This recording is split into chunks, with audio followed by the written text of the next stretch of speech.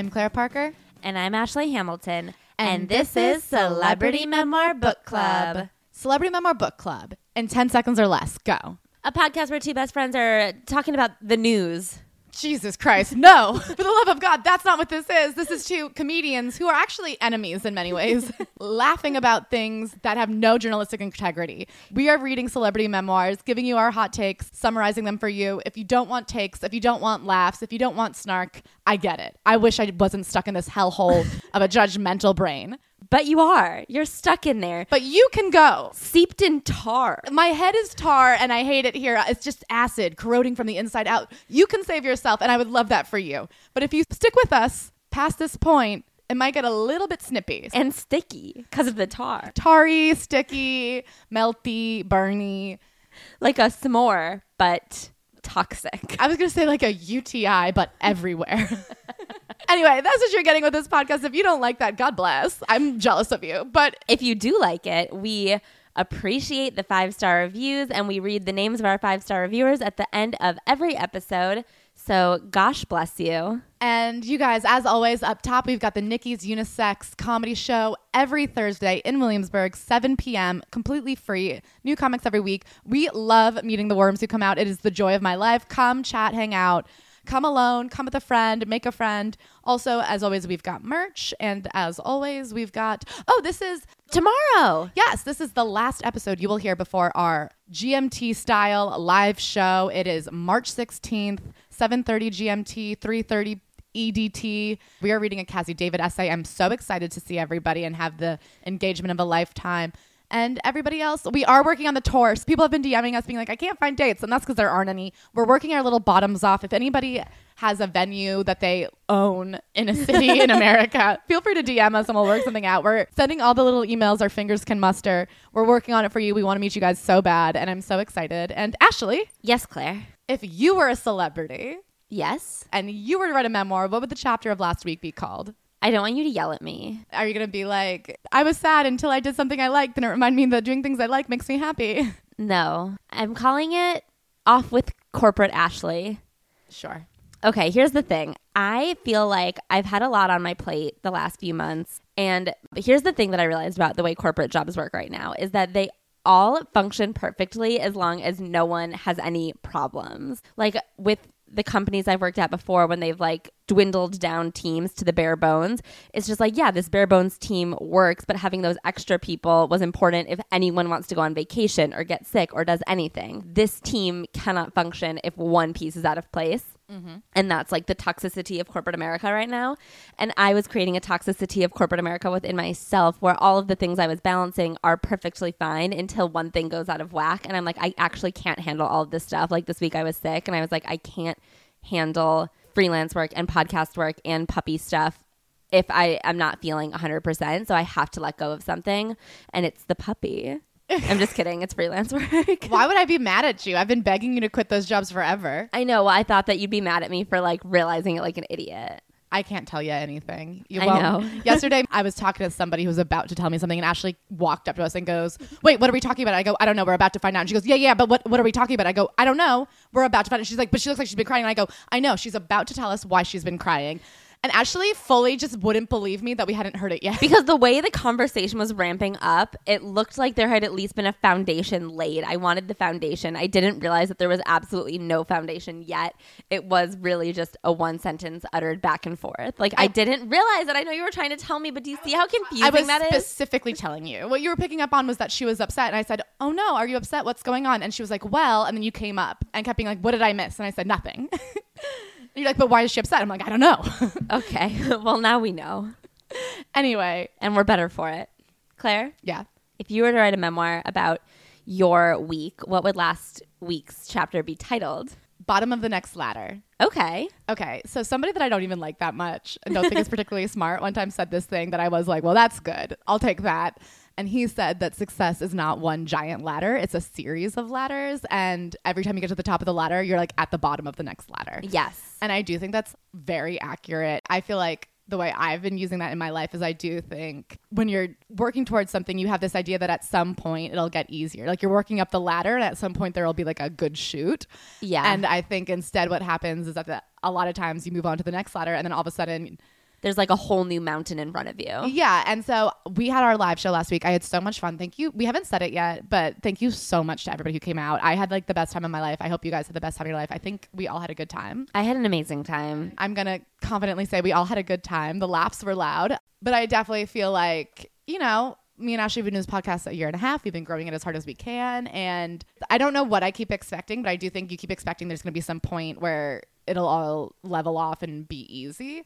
And it never is. And I feel like at first I had this feeling of being like, this is the feeling I've been feeling for the last 10 years. I've been trying to do comedy or whatever, 7 years.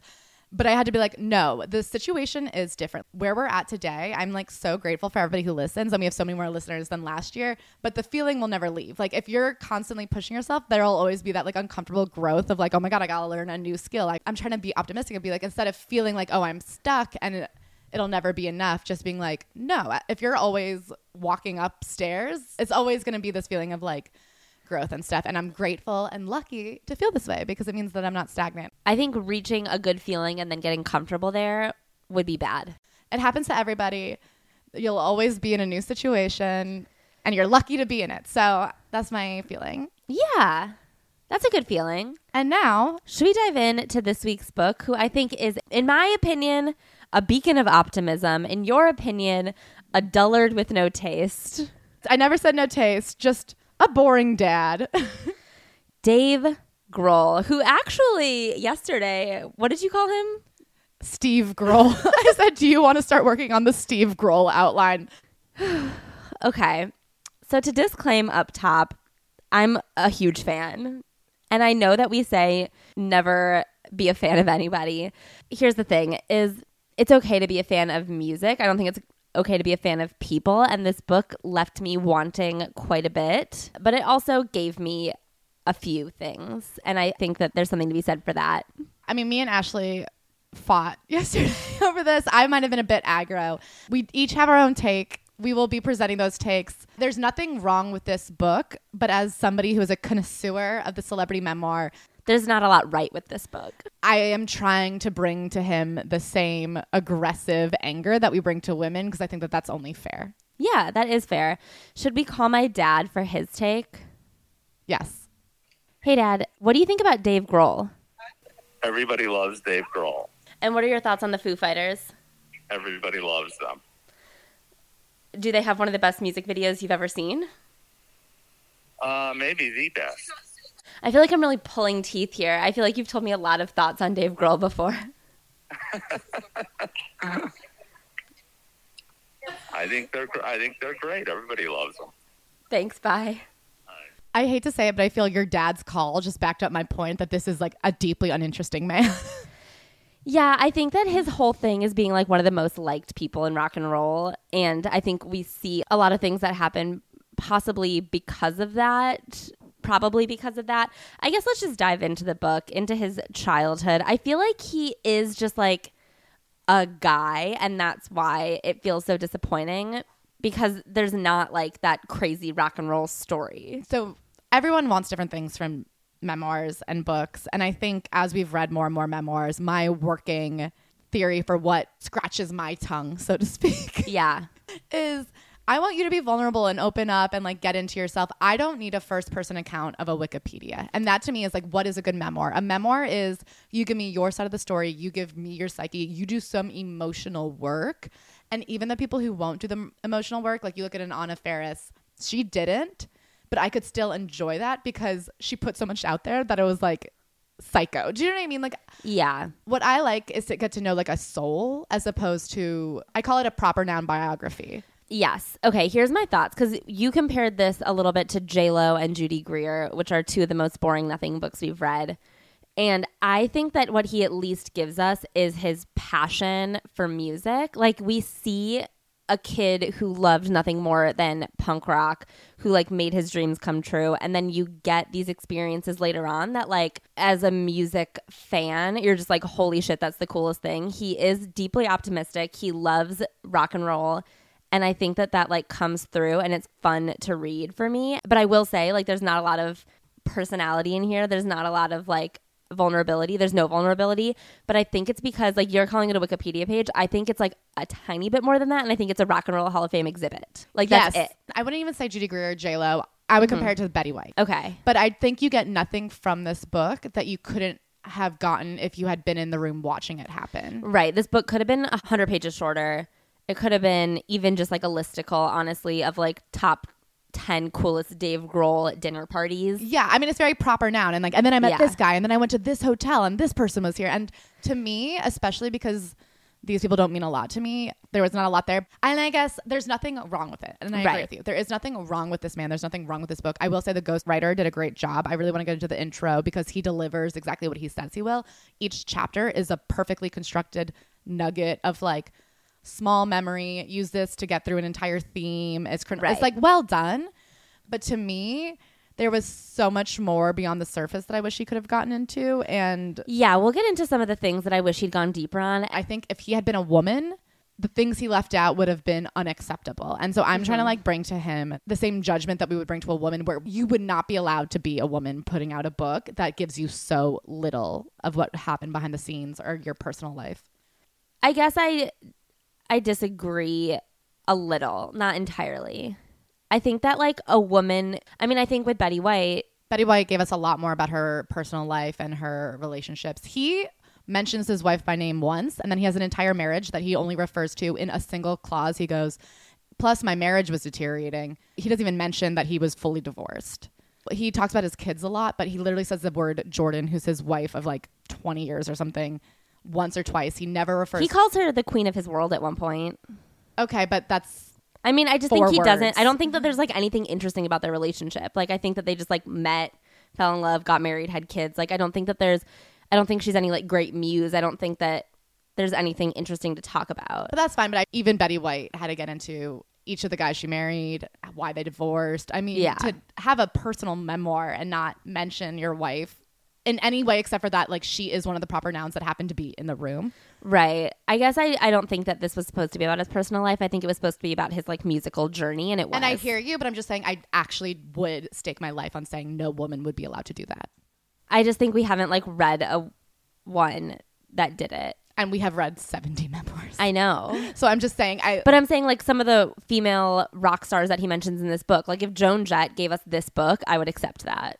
I'm sure you would, but would an editor? So we'll have to True. We'll get a female. We'll find a female rock star of his caliber. Yeah. Courtney Love is coming out. If Courtney Love came out with a book that had nothing to do with her personal life and was only a book of like the songs she does. Courtney Love is not a great rock star. Courtney Love is a headline. Okay, but so all right, so we'll find a great female rock star and we'll do her and we'll see like if she's... Stevie Nicks gave me this book, I would also accept that, and I hope an editor would too. I honestly don't know that they would, and I also feel like Stevie Nicks would go deeper just because like that's her songwriting style and like who she is. But I mean, he says that all of his music comes out of heartbreak.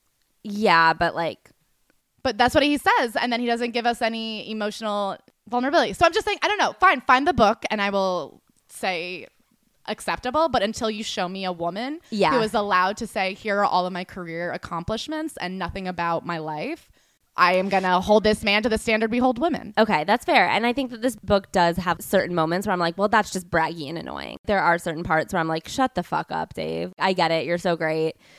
Congratulations. But then there are other stories where I'm like, this was cool. Mm-hmm. Thank you.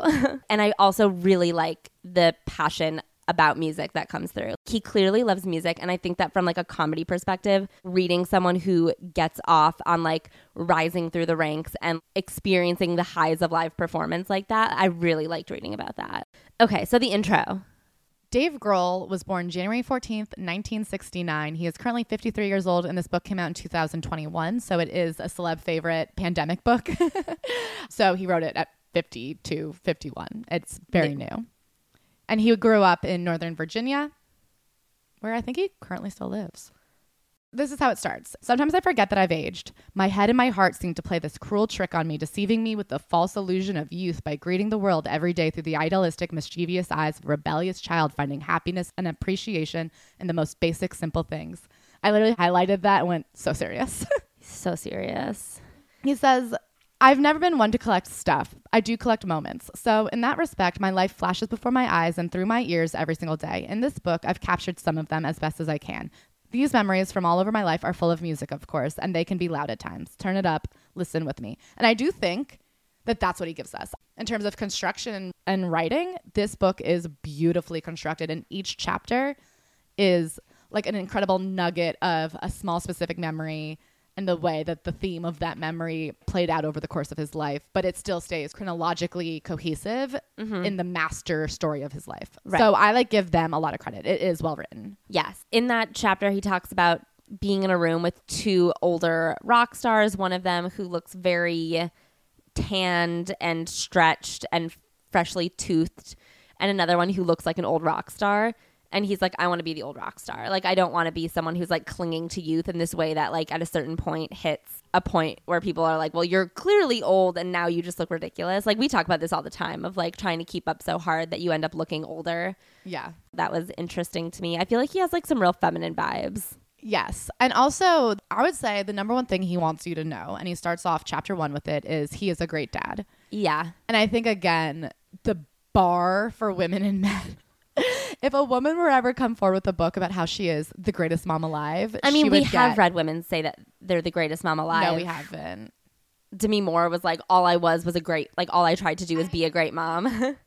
We've read people say it, and he does show it. They are saying, I was a good mom, I don't know what happened, in response to the fact that they lost custody. The thing that David Grohl, is he David or does he just go by Dave? He goes by Dave, but his legal name is David. And the thing about those women, and I bring it back to, he has so much privilege in that his private life has remained his own. Those women have to say it to fight for their lives because they have been smeared publicly for how bad of a mother they've been. Yeah. He has it very easy where we only know what he wants to give us, and he does not want to give us anything damning. Right. He very cherry picks moments in his life that he was a great dad. He never gives us anything seedy. You know what I mean? We only know what he tells us. And so the bar for male rockers right now is most of them come through and brag about assault. And so the fact that he isn't outwardly bragging about assault, I'm not saying he has assaulted somebody, but we're well, he didn't say that he got anyone blackout drunk and then prodded her all over. So yeah, he must be the best person on earth. That is such a low bar. It is such a low bar, but I feel like he does also do good and nice things. He does go above and beyond for his kids as a touring musician.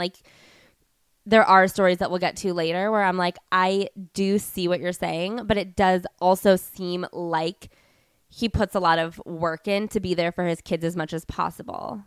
No, and I agree. And I think most of the single moms we read about do too. And it's just still not enough. Do you know what I mean? I think men start at 0 and every good thing they get is an added point. Whereas women start at 100 and just keep losing points no matter what. Yeah. Women are just out and out expected to be a good mom. Whereas when Dave Grohl talks about being a good dad, we're how great is that he's a good dad? Anyway, so we start with his intro to drums. He would go to this jazz club with his mom every Sunday. He's obsessed with his mom. He and his mom would go to this jazz club every single Sunday and watch the jazzers play. And he was so inspired by the drums. He started playing drums in his room. He approached the drummer at one point to be can you give me lessons? But it was so expensive. He did one lesson where he learned that he was holding his sticks backward and then was all right, I can't afford this anymore. And he was also, I want to say, inspired by the Muppet Animal, which was Travis Barker's #1 drum inspiration. I do think it'd be interesting to go back through the greatest living drummers today and be how many of you guys were inspired by a Muppet? Because it seems like a lot. So far out of the books we've read, 2 for 2. Linguistically, I was inspired by Swedish Chef. Heard it through. That's why I murble gerbil all my words. They also would do this open jam thing at the jazz club where you could just sign up to go play an instrument with them and do a song, and people would go up and show off their skills. So for his mom's birthday, he went and played drums with the band and was so humiliated. He was just I'm just going to do the basics, keep time. And they were who the fuck is this kid? But it was for his mom's birthday, and being up there, he just really enjoyed the moment, even though it was humiliating. He was next time I come back, I'm going to be good at this.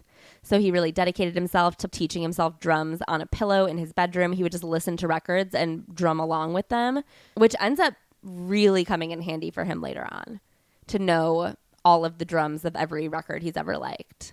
So he grew up, his parents were divorced. They got divorced when he was young. He was mainly raised by his mom. She was a teacher. He does love and worship her. He says that she was his best friend. We never had much, but we always had enough. He had a very like typical all-Americana upbringing in the suburbs, playing t-ball with his friends, getting scraped up. He talks about, his first love, Sandy. He broke up with him. Like a week in. After she broke up with him in high school, he had this dream where he was like a rock star and she was looking up at him. Skater boy. Yeah, exactly. And wanted to fall in love with him. And the next day he decided that he was going to pursue this. He says, what could be more inspiring than exposed nerves of a wounded heart? In a way, I cherish my numerous heartbreaks almost more than the actual love that preceded them, because the heartbreak has always proven to me that I can feel, which I think is a really kind of dark line. Like, he never talks about being this emotionless guy, but to be like, I have to get my heart ripped out to prove that I can feel. Like, I think he does romanticize heartbreak, and that's probably why he doesn't talk that much about his current wife, because I think he just doesn't value good love. Yeah, I think he's like, all right, this is comfortable. He says that the heartbreaks were what pushed him into music. He has an older cousin who's really just a family friend who lives in Chicago. One summer when he's 12 years old, they take their annual summer trip up to visit, and she comes down the stairs and she is a punk rocker. All of a sudden, like last year she was wearing shorts and t-shirts, and this year she was wearing combat boots. She brought him up to her room and just introduced him to record after record of the underground punk scene, and it forever changed him. And I also, not credit to him as a man, I'm not like trying to give him credit in any way. I just really like that it was like a girl who was his intro into the punk rock scene and a platonic female friend. Like, I think it is cool that this girl was like way cooler than him. She takes him to a show in town at the Cubby Bear, and it's extremely DIY. Now, upon closer inspection, I noticed one glaring difference from all the typical classic rock albums that I owned at home. None of these albums were from any record companies I had ever heard of. On the contrary, most of them practically looked homemade. They featured Xerox covers with dark, pixelated photos, handwritten lyrics and credits, silkscreen logos and graphics. This underground network somehow existed entirely outside of the conventional corporate structure and defied the ordinary manner of manufacturing and distributing music. These people were doing it themselves. He had one of those moments of, well, if they can do it, I can do it. And so basically he drives back to Virginia and is completely changed. Yeah, so he immediately goes off to devour the underground scene. He had only really heard of mainstream record labels and the bands on them. And now that he knew that this underground world existed, he was searching for it. And when you're looking for it, you can find it. It's not like that far underground. So he writes, in one summer day, I was forever changed and now understood that I didn't need the pyrotechnics, lasers, or impossible proficiency of a virtuoso instrumentalist to become a musician. The most important element of rock and roll had been revealed to me in Naked Raygun's performance, the raw and imperfect sound of human beings purging their innermost voice for all to hear. Yeah, like I have nothing against him. And I, like you said, I also am a sucker for the DIY bands that come up. Like, I relate to that with you. Yeah, and I also really love that it does take this moment of being like, hold on, you don't have to be polished. No one has to invite you. You can, if you want to do something, just go out and do it. And I think that that's exactly what he did. And I just find that really sweet and inspiring because, yeah, that's what we did. And I remember having that exact realization when I was living in Los Angeles, that like no one has to invite you to do something. You can just like go out and start going to open mics. You just show up and you can figure it out yourself. And I don't know, I just love that moment for everybody, and I hope everyone has that moment where they realize they can do what they want to do. The altar was set, the candles were lit, the ritual was prepared. I quietly sat down on the floor facing the makeshift shrine that I had constructed by hand with scrap wood and leftover model paint, cleared my mind of all thoughts, and began to pray. I don't know exactly who I was praying to, but I did know exactly what I was praying for: success. From an early age, I did believe very deep down that anything was possible if I devoted myself to it entirely. There's a theory out there that most musicians decide their creative path in life between the ages of 11 and 13. This is a golden window of opportunity where independence and identity intersect, a most treacherous phase in any child's life where you become your own person, no longer just your parents' accessory, a time to discover who you are. He says, when your heart, mind, and soul cannot control or refuse the desire to create sound or lyric or rhythm, and you are helpless against the burning impulse to purge these inner demons, you are forever committed to a lifetime of chasing the next song. So then he says that he developed synesthesia at this point. He said, having no true music training, I didn't refer to the sound as notes on a paper. It became shapes that I could see in my head as I listened intently to the multiple layers of instruments. Like colorful building blocks stacked upon each other, music became something that I could see, a neurological condition known as synesthesia, where when one sense is activated, hearing, and another unrelated sense, vision, is activated at the same time. I read that and I find that like very interesting. I didn't know that you could like develop synesthesia later in life. I thought that just like was something you had or didn't. And then he like never talks about it again. Like I literally was like, is that true or is he using this figuratively?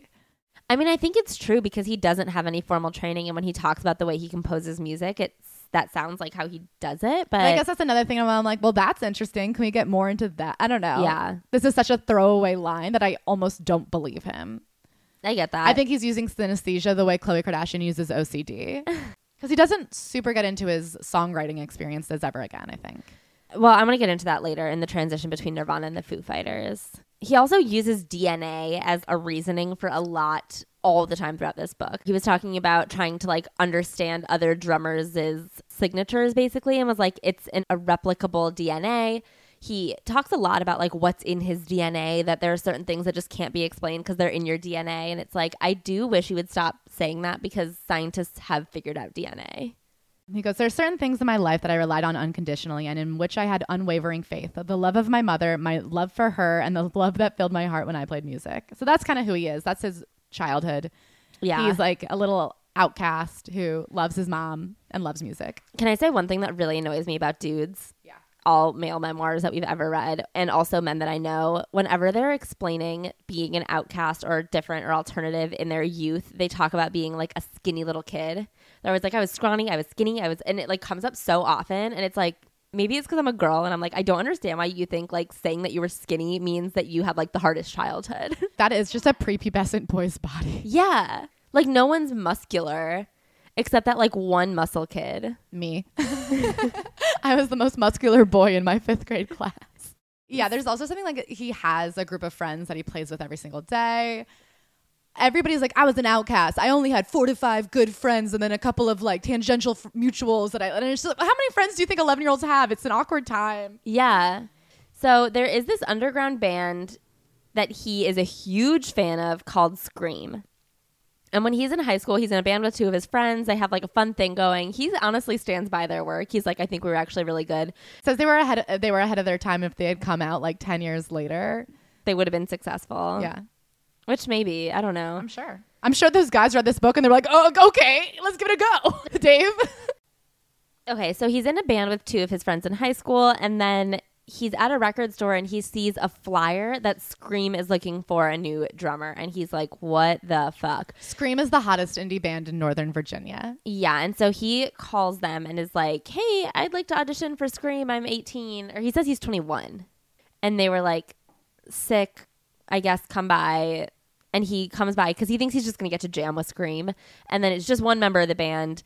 They play together, and then he does well enough that they're like, all right, come back for round 2 where he's going to get to play with the whole band. Well, what happens is he goes to play, and they're like, what do you want to play? AC/DC, Led Zeppelin? And he goes, we could just do Scream songs. And they're like, well, which ones do you know? And he was like, all of them. So this is the first time that the fact that he practiced drumming to all of his favorite records came hugely in handy because he just knew the drum part for every song ever. So he was able to really easily slip in. They call him back to practice with him. They love jamming with him. And they're like, do you want to join the band? They don't know he's 17 and he's still in high school. So he says no. He says, for me to upend my life and join Scream would mean leaving school to the dismay of my public school teacher mother, sacrificing the already strained relationship I had with my disapproving father, and quitting the band I had started with my 2 close friends. It was a gigantic leap of faith, to say the least, with no guarantee of any kind of safety net.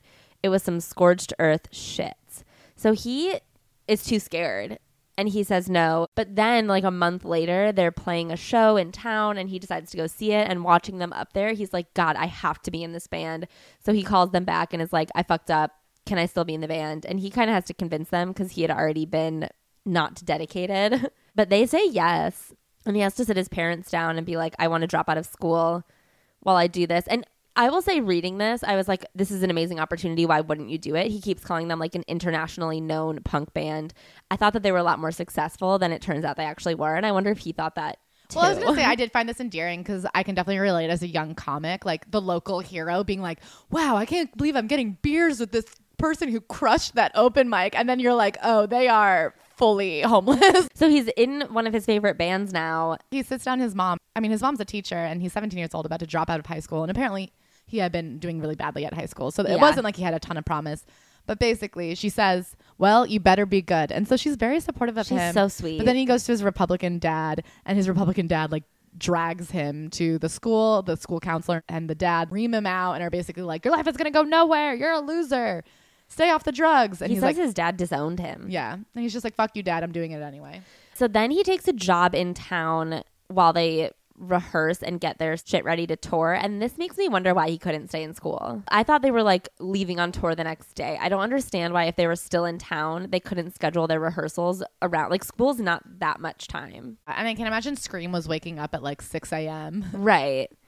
Like, are you telling me that this punk band was rehearsing before 3? I think missing like a few days a month of school and still having a high school diploma is maybe worth it. I mean, you'd be wrong. I know. I mean, I know he's Dave Grohl, but I'm saying if this had gone any other way, like if he had stayed in Scream forever.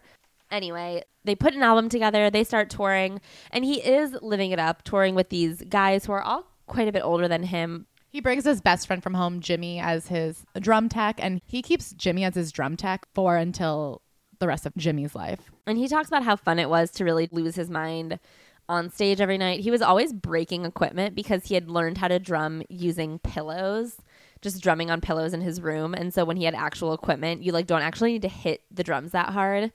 They're like built to make sound. Yeah, they're like supposed to be loud. So when you smash them, they just smash.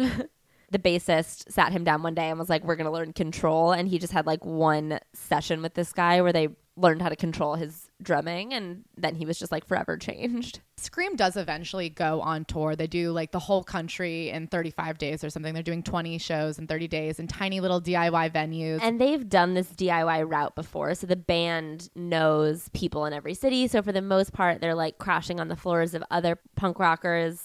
Sometimes they sleep in the van. And they're living off of $750 a day. He loves it. He's 18. It's the dream. I feel like it's like an 18-year-old's absolute dream, but then the rest of the band is like 30, and it's like, oh boy. They go to Europe twice. They do all the scenes there. They'll like go out to Amsterdam for $99 and then work random manual jobs for a couple bucks until they can afford to get to Paris or something and then come back. He does this for about 2 to 3 years. So when he was with Scream, at one point they were doing this show at a venue where they were like, all right, you guys have to do sound check at noon and then leave and then come back for your show at 9.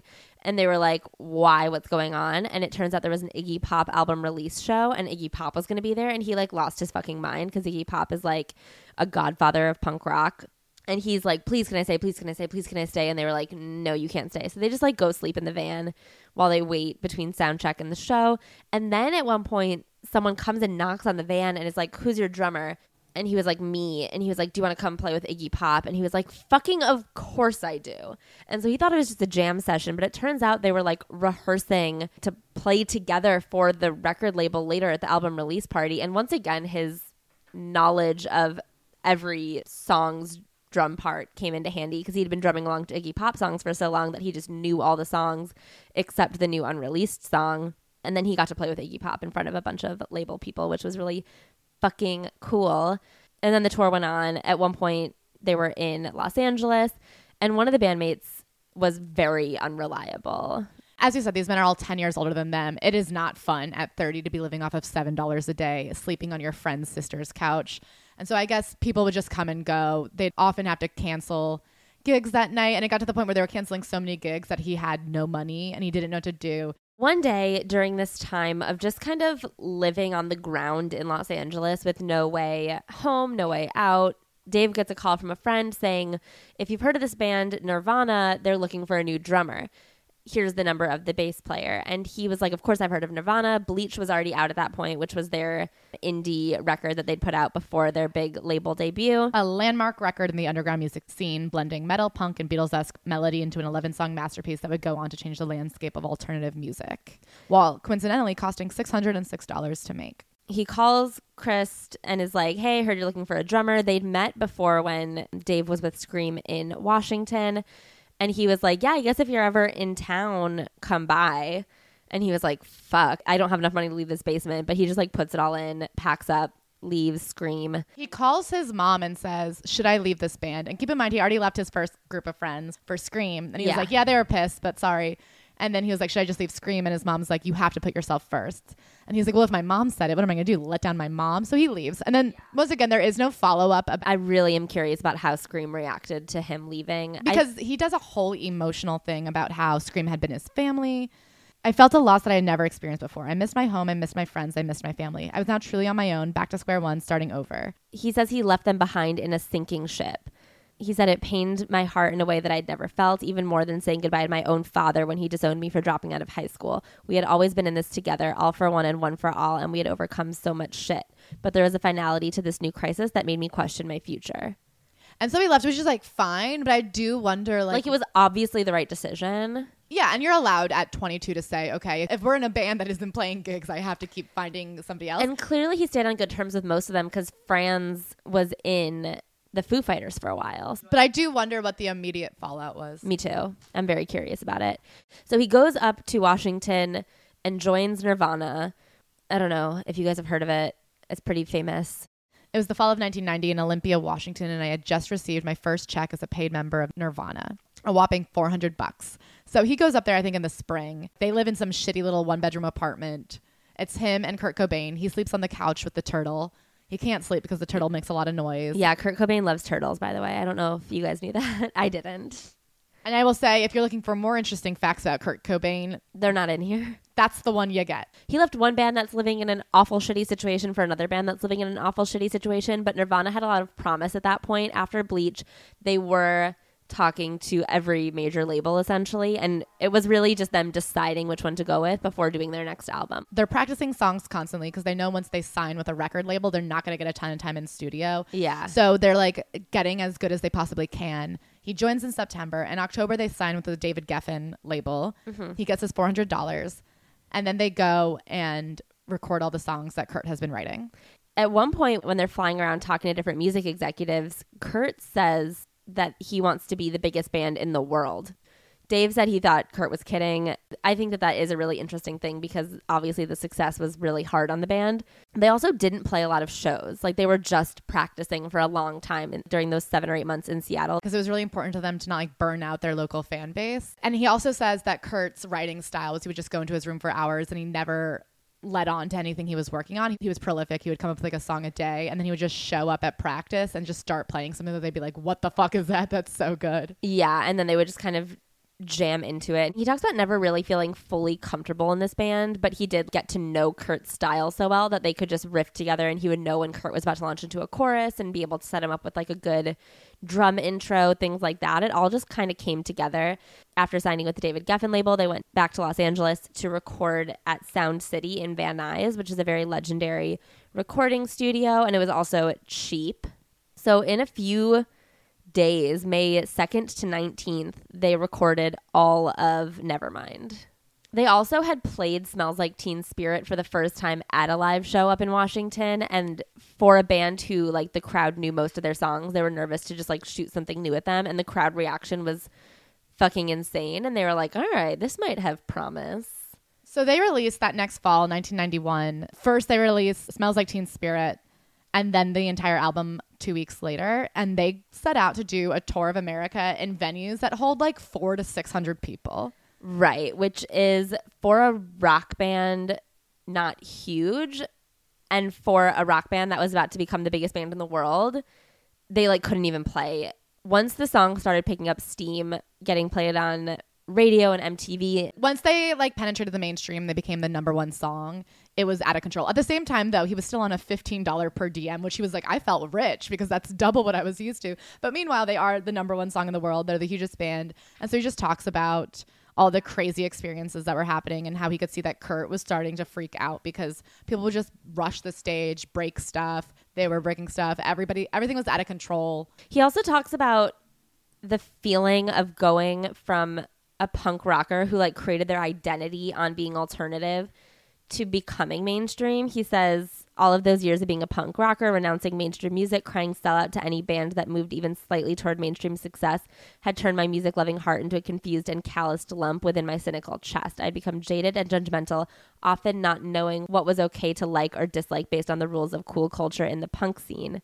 Yet I also rejoiced in the fact that more and more people were showing up to share this music I loved and took so much pride in making and playing. It was an ethical dilemma, one that would prove both inspiring and destructive to the band. So they go on their month-long tour. By the time we returned to Seattle for our final hometown show on Halloween, we were completely exhausted, both mentally and physically. We had left our mark and made it back with scars to prove it. In just 40 days, we had gone from 3 disheveled young men with nothing to lose to 3 disheveled young men with a gold record. Our worlds had now changed forever, and so had yours. And this was just the beginning. We were surrounded, and there was no way out. He talks about the crowds getting really unruly. He says they were used to like the craziness of punk crowds, but he said it was getting darker and different and pretty terrifying. But then he doesn't give us a ton. He like talks about how great it is to get a credit card, and he's like, we have more money. He gets to 1992 when they get to do SNL, and that's such a landmark moment for him because he grew up on SNL. Yeah, he says watching the B-52s on SNL was one of his top most inspiring music moments. He broke his drumstick immediately when he got on SNL, which was like tough for him. Yeah, and they all of a sudden have a ton of money. I mean, all of them buy a house somewhere when they go on hiatus. And he says they take like these 7-month hiatuses where they go and do their own thing. And then when they come back, there's always brand new, very visible cracks in the foundation of their band. And he says the first time they returned together in 1992 to do their next album, they were able to patch it up fine by the end. But then he like doesn't get into 1993 really. He doesn't mention 1993 at all. He comes back having powered through SNL. He says, upon arrival in LA on the first day of the video shoot, I realized Kurt was unwell. He seemed frail and somewhat deflated, and the look in his eyes, it was clear that he had been getting high while away from the band. He says he never knew anyone who had used heroin before and knew very little about it. And when Kurt went to rehab, he was kind of just like, oh, well, then he'll be clean now. You know, you get addicted to drugs, you go to rehab, and then you stop doing drugs. And I will say that I feel like that is like a very common thought line in that day and age. That's all he really says about Kurt's drug uses. He also says that there became a divide in those who use and those who don't, but he leaves it there. That's like the last he says of how the drug use impacted the band, specifically the fact that he is not really a huge drug user. Right. And he does like come at it very after school special, being like, I wanted my friend to be well, but I wasn't sure how to help him. Anyway, he looked bad. He does mention a few times touring in 1992 and how it was clear that Kurt was coming completely unraveled. He doesn't talk about what it looked like. He doesn't talk about talking to him at all. He doesn't talk about how their relationship evolved as Kurt fell deeper into this hole. He just skips to 1994 and the day he finds out Kurt Cobain died. He throws us this other line. He says, outside of my father's struggles with alcohol, I didn't understand the true nature of addiction. I didn't know the depths of Kurt's, to be sure. I had yet to realize that the healing required to free yourself from the grips of this kind of sickness is a lifetime of repair if you can hang on and stay out of the darkness. There was still so much to look forward to. We had only just begun. Outside of my father's struggles with alcohol, I mean, at this point, he mentioned sort of repairing his relationship with his dad after his dad had disowned him. Because at this point, he's a well-known rock star. But he barely mentions that. He has not until this point mentioned that his dad was an alcoholic. I mean, it's implied, too, that they had repaired their relationship only because he said, at one point, my dad came out to Seattle to help me buy property because he didn't want me to blow all my money in one place and constantly told me it's going to end soon. So enjoy it while it lasts. Yeah. Don't assume it'll go on forever. So we get that little nugget of trauma, and then we hear that Kurt's obviously struggling, and then we just skip all of 1993. There's not one single mention of 1993. We just skip to him finding out that Kurt has died the first time. He's gone, Dave. My knees gave out and I dropped the phone as I fell to the bedroom floor, covering my face with my hands as I began to cry. He was gone. The shy young man who had offered me an apple upon our first introduction at the Seattle airport was gone. My quiet, introverted roommate, who I shared a tiny little apartment with in Olympia, was gone. The loving father who played with his beautiful baby daughter backstage every night before each show was gone. This is the only thing he says about the fact that Kurt Cobain had Courtney Love or a daughter. He never mentions Courtney, which I will say that's one. Not mentioning Kurt's family, I will give him a pass on because, I mean, Courtney will take any nugget. As we saw from her recent Instagram caption, mentioning her name puts you on a hit list. Yeah. And I think that staying away from that makes sense. Also, not mentioning her name puts you on a hit list, but still. He was told that Kurt Cobain had died, and then immediately they were like, oh, no, never mind, he's back. Can I say something? Yeah. Something I'm deeply confused about, because this is like the third or fourth time we've heard this in a rock star story. How was communication being pushed out so quickly that within minutes somebody could be contacted and told that their friend died, and then it's revoked? Like, they didn't have TikTok back then. They didn't have cell phones. Phone trees. I guess you're just like home by the phone. But so he says, this was my first brush with death and I was left utterly confused. I now knew the shattering pain of loss, but only for a brief moment before it was pushed aside like a hideous prank. My process of mourning was forever changed. From that day forward, losing someone close to me became a complicated exercise, and waiting for that call to tell me that it was all just a mistake, that everything was fine, and then begging the pain to come to the surface when the phone never rang. So he says that like because this thing happened forever, he feels very removed from his emotions, which I understand. I understand that too. I think like finding out that someone that you're that close to is dead and then finding out they're not dead. And then so this is March 3rd, 1994. April 8th, 1994, Kurt is dead again. And he doesn't give any details here. Obviously, this is a much contested possible murder, possible suicide. So I get, again, not going into detail here. I don't know what I think happened. I don't know what he thinks happened. Obviously, this is very traumatic. He says news of Kurt's death came early in the morning of April 8th, though this time it was real. He was gone. There was no second phone call to right the wrong. And he says the shattering pain didn't come again. It was blocked by the trauma of a month before when I had been left in a state of conflicted emotional confusion. I don't remember much of that day other than turning on the news and hearing the name over and over again. Kurt Cobain, Kurt Cobain, Kurt Cobain. I can't imagine having been close to a situation like that. Also, I think it's extra hard because Kurt was tied to the music that he was making. So now it's not just like the loss of a close friend, it's the loss of your entire livelihood. And also like your livelihood is based on the thing that you love most. And he talks about that, how conflicting it is to feel like playing music is a betrayal of his friend, but playing music is the thing he's dedicated his life to. After Kurt dies, he spends a lot of time contemplating what's next because again there's like this guilt of returning to music. He ends up fleeing to Ireland for a little bit where he sees a kid hitchhiking by the side of the road and he's like, oh, I'll pick up this kid. He pulls over. This kid in like the Irish, what's it called, countryside, I think so, is wearing a Kurt Cobain t-shirt and he's like, all right, I can never escape it. I have to just go home, and times like these we learn to live again. He starts a new music project. but he doesn't want anybody to like know, really. He doesn't know what he's going to do. So he starts just laying down songs that ultimately end up becoming Foo Fighters songs, but he's just writing them for himself, playing every song alone in like his own recording studio. He decides he wants to do a new project, but he doesn't have a new band yet, and he doesn't want it to be like the Dave Grohl solo project, so he just calls it the Foo Fighters. But at that point, the Foo Fighters wasn't a band. It was just him. So he just does these things for himself, and then he gets this call, and it's Tom Petty asking him to play drums with Tom Petty on SNL. To be one of the Heartbreakers, from Tom Petty and the Heartbreakers. So he goes and plays with Tom Petty on SNL, which was obviously fucking cool. And in doing that, he's like, I got to get back out there. Also, can I say something weird? He keeps on saying since the band ended. Yeah. Very tepid wording for Death. a tragic death that crumbled his entire life plan.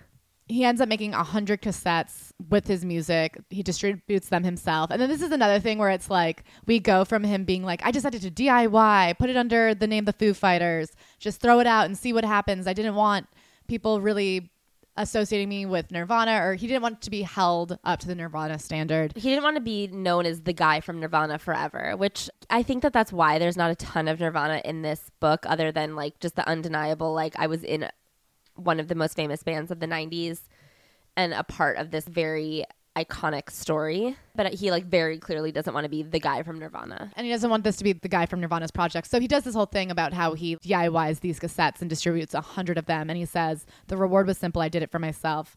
But then he never really gets into what happened next. I think he was essentially his own nepotism baby. He wasn't starting completely fresh. He had connections. He had a resume. Record labels were going to listen to him if he wanted to talk about a new project. I know, but still I feel like he doesn't talk about that. He makes such a big deal about being like, I did this secret little project just for me, and it was 100 cassettes that I just distributed to record stores just to see what happens, because I didn't want the big guys acting like this was some offshoot. And then all of a sudden they're just touring in Australia, and I do think there were steps. For sure. I mean, he does put a band together. And another thing that I find really interesting that he doesn't dive into at all is the fact that he originally couldn't keep a band together. It ends the chapter with he puts 100 cassettes in a cardboard box to distribute them for his own joy. That's how it ends. And I feel like that is very specific underdog imagery of like just a shot in the wind. Who knows what'll happen? And then the very next chapter he goes, as we began recording the Foo Fighters' second album, The Color and the Shape, in the fall of 1996 at the studio outside of Seattle named Bear Creek, I sensed that my time in the Pacific Northwest was coming to a close. Not only had I always felt like a visitor, just another transplant in the city, fiercely protective of its precious roots, but the death rattle of my first marriage was in its final throes, casting a shadow over recording sessions in the deep woods of the darkest winter months lay ahead. So he really does go from, it was just me and these 100 cassettes, to suddenly he had a wife? Nobody talked about her. Yeah. There's years missing. There's putting together the band. There's like... There's a lot missing. And then he goes into talking about Nate, who's like his main collaborator when he created the Foo Fighters, saying that he was going to quit the band. And he says, I couldn't handle one more resignation, and it was beginning to feel suspiciously like the solo project I never wanted it to be. Like, why couldn't he keep a band together? About somebody else, he goes, me and him were fighting because I went through and re-recorded his drum section. So that's another thing I want to talk about, is he went from being this kind of nameless, faceless, in the words of Chris Pratt, drummer.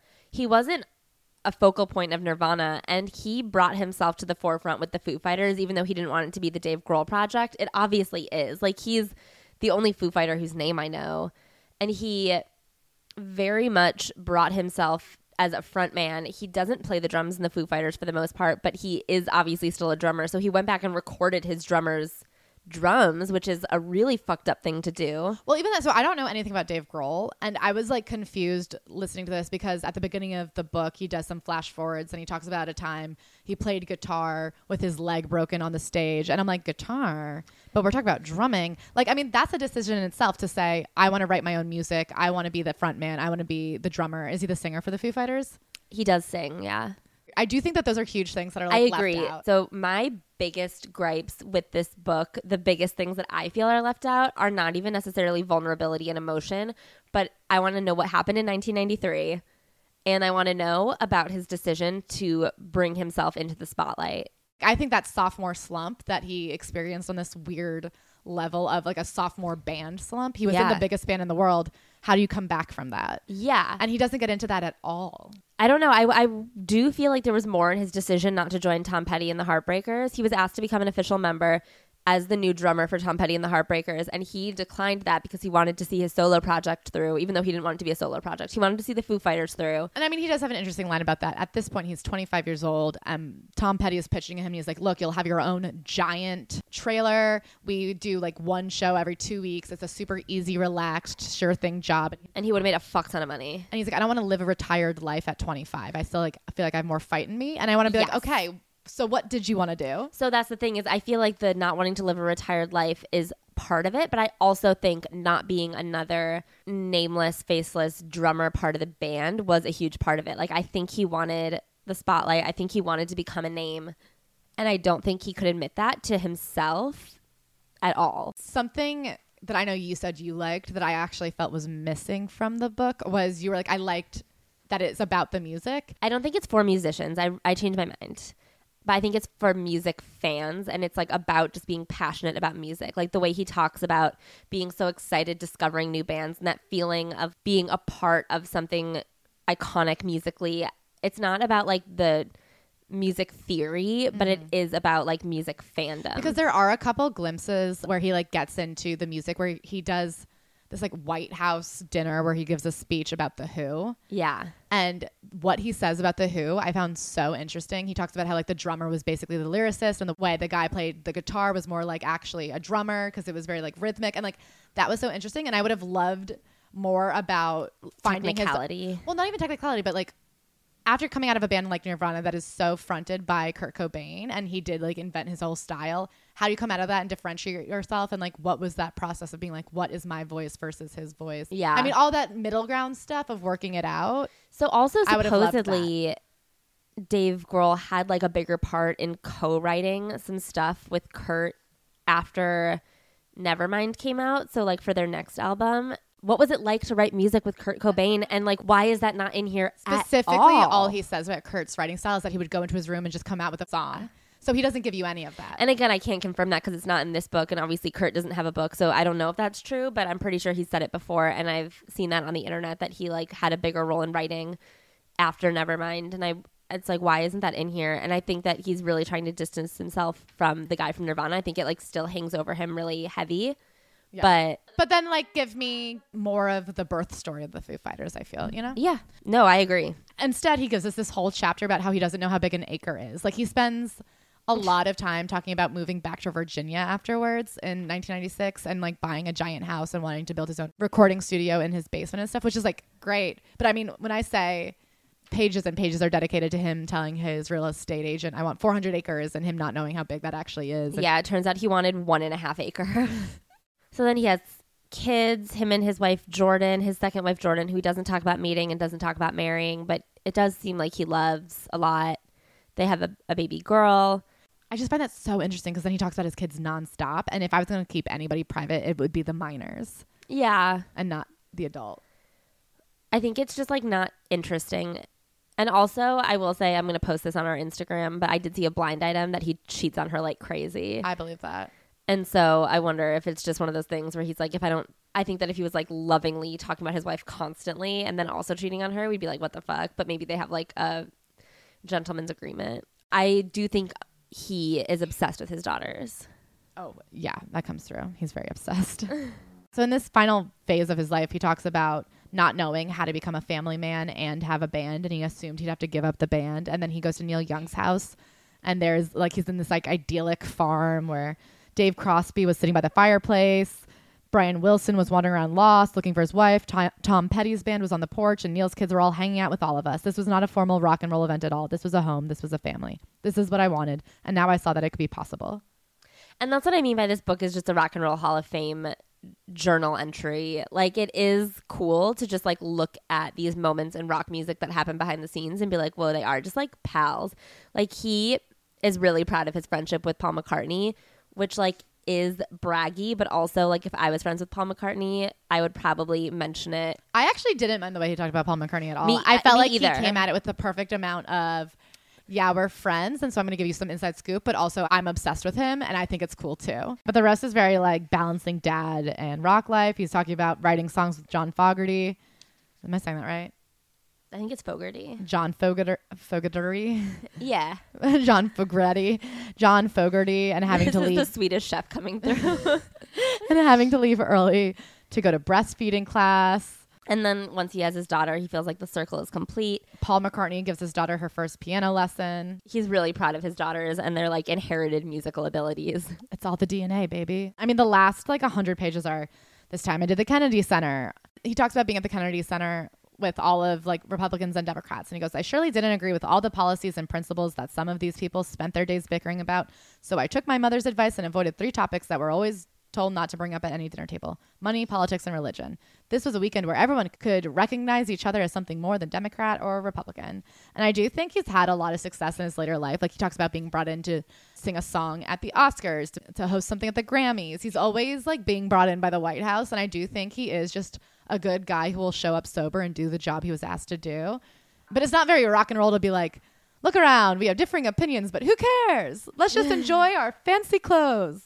Yeah, he talks about some other like hiccups and tough moments. He did get a DUI in Australia, and he like really details the event as the most vanilla DIY of all time. Not DIY, DUI. Whatever. He DIYs a DUI. He did. He got it. He did it himself. He was like on a moped. He made it. Oh my God. I'm sorry. I forgot how truly boring he is. So he has this entire chapter called Life Was Picking Up Speed. Oh my God. And this one I hated. It's about how he had to go to the hospital because he was having a heart attack, and it turned out he just like drinks a lot of coffee. First of all, I don't believe it was just coffee. Like, there's no way that you were acting like a true maniac. Like, I drink a full pot of coffee every morning, and I don't think I act like a maniac. Tell me if I'm wrong. I will say at this point, he's like in his 40s. It sounds like he wasn't getting a lot of sleep. He was in his, I don't know, his heart rate was raised. And you know how men are when they feel even a little bit sick. Yeah. They're like, I'm dying. I don't know. There just should have been. There are some signs of like he couldn't keep members of his band in place. He was like freaking out about stuff. Like, was something else happening, or was he really just like a guy who can't handle his coffee? The back end really is like, here's some cool dinner parties I've been to. He talks about being outside of LAX, and someone comes up to him and says, are you Dave Grohl? And he's like, yeah. And he goes, I've heard that the one person you ever wanted to meet was Little Richard. Is that true? And he goes, absolutely. He's the originator. And he goes, well, he's my dad, and he's in this car. You want to come say hi? So he goes and says hi and gets like an autograph from him. And he's like, wow, what a day. And you're like, absolutely. Yeah. I mean, these are things that I like weirdly liked, because I liked that like this, at this point in his career, he was still like a dork about shit. Yeah, he gets really excited because his daughters have a Barbie of Joan Jett, which feels...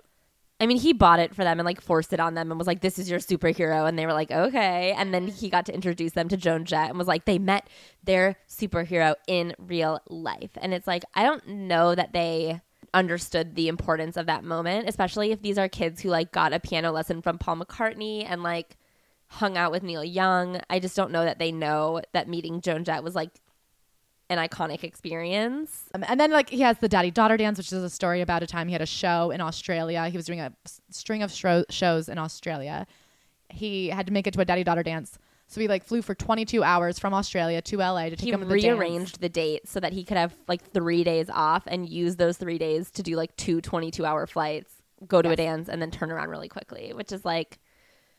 No, it's so... I mean, it's so great. I think I'm like happy for them that they have a really like a good dad who shows up for them. That's very nice. Yeah, that's what I mean is like in terms of the dads that we've read, a lot of them think that they deserve a pat on the back for simply like being home. And he like moves mountains to be home, which I think is nice. He is not a person who can admit that he makes decisions for himself in this really weird way. Like whenever he has a hard decision to make, he calls his mom and his mom will be like, here's what you should do. And he'll be like, well, what else could I do but listen to my mom, even though she's like saying what he wanted her to say. Yeah, she literally said, do what you want. And he's like, I had to do what I wanted. My mom told me to. And then later when he's talking about playing Blackbird at the Academy Awards and he's so nervous and he's like, I was planning to say no, but when my daughter got home from school, I told her about it. And she was like, well, of course you'll do it. And he was like, well, now what could I do? I'd been backed into a corner by my daughter. And it's like, if you genuinely didn't want to do it, you wouldn't have done it. You like brought it up to her to be like, I did it for her. It's like, no, you didn't. You did it because you're asked to play a song at the Academy Awards and that's fucking cool and you wanted to. Yeah. And so the book just ends with him being deeply grateful. He's like playing in Chicago where he saw his first ever punk show. And he's playing at Wrigley Field. Which is that not in Chicago? Yeah, but like it's like crazy.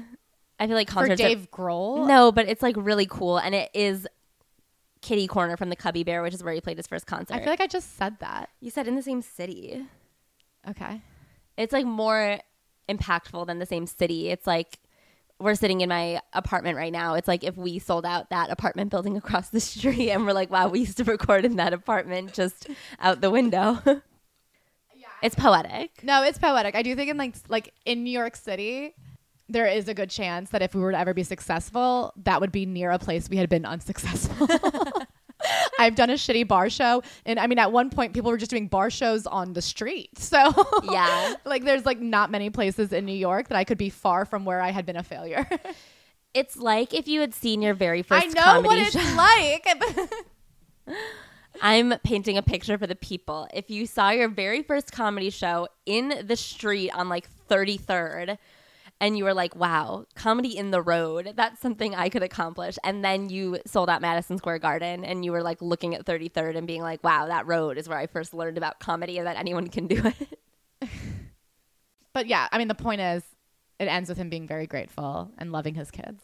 It ends with him being very grateful, loving his kids. I thought it was like a very sweet and optimistic book about following your dreams and working hard and like never. I also like that he never really like lost the stars in his eyes about being able to mix and mingle with rock and roll greats. It is cute. Any other thoughts on our pal Steve? No, I mean, there's literally nothing wrong with this book. There's nothing wrong with it. There's a lot. It left you wanting for sure. It left me wanting for sure. It was really well written. I mean, I will say it's a breeze to write. To read. Yeah, I didn't write it. What if I did? That's why I keep being like, it's so well written.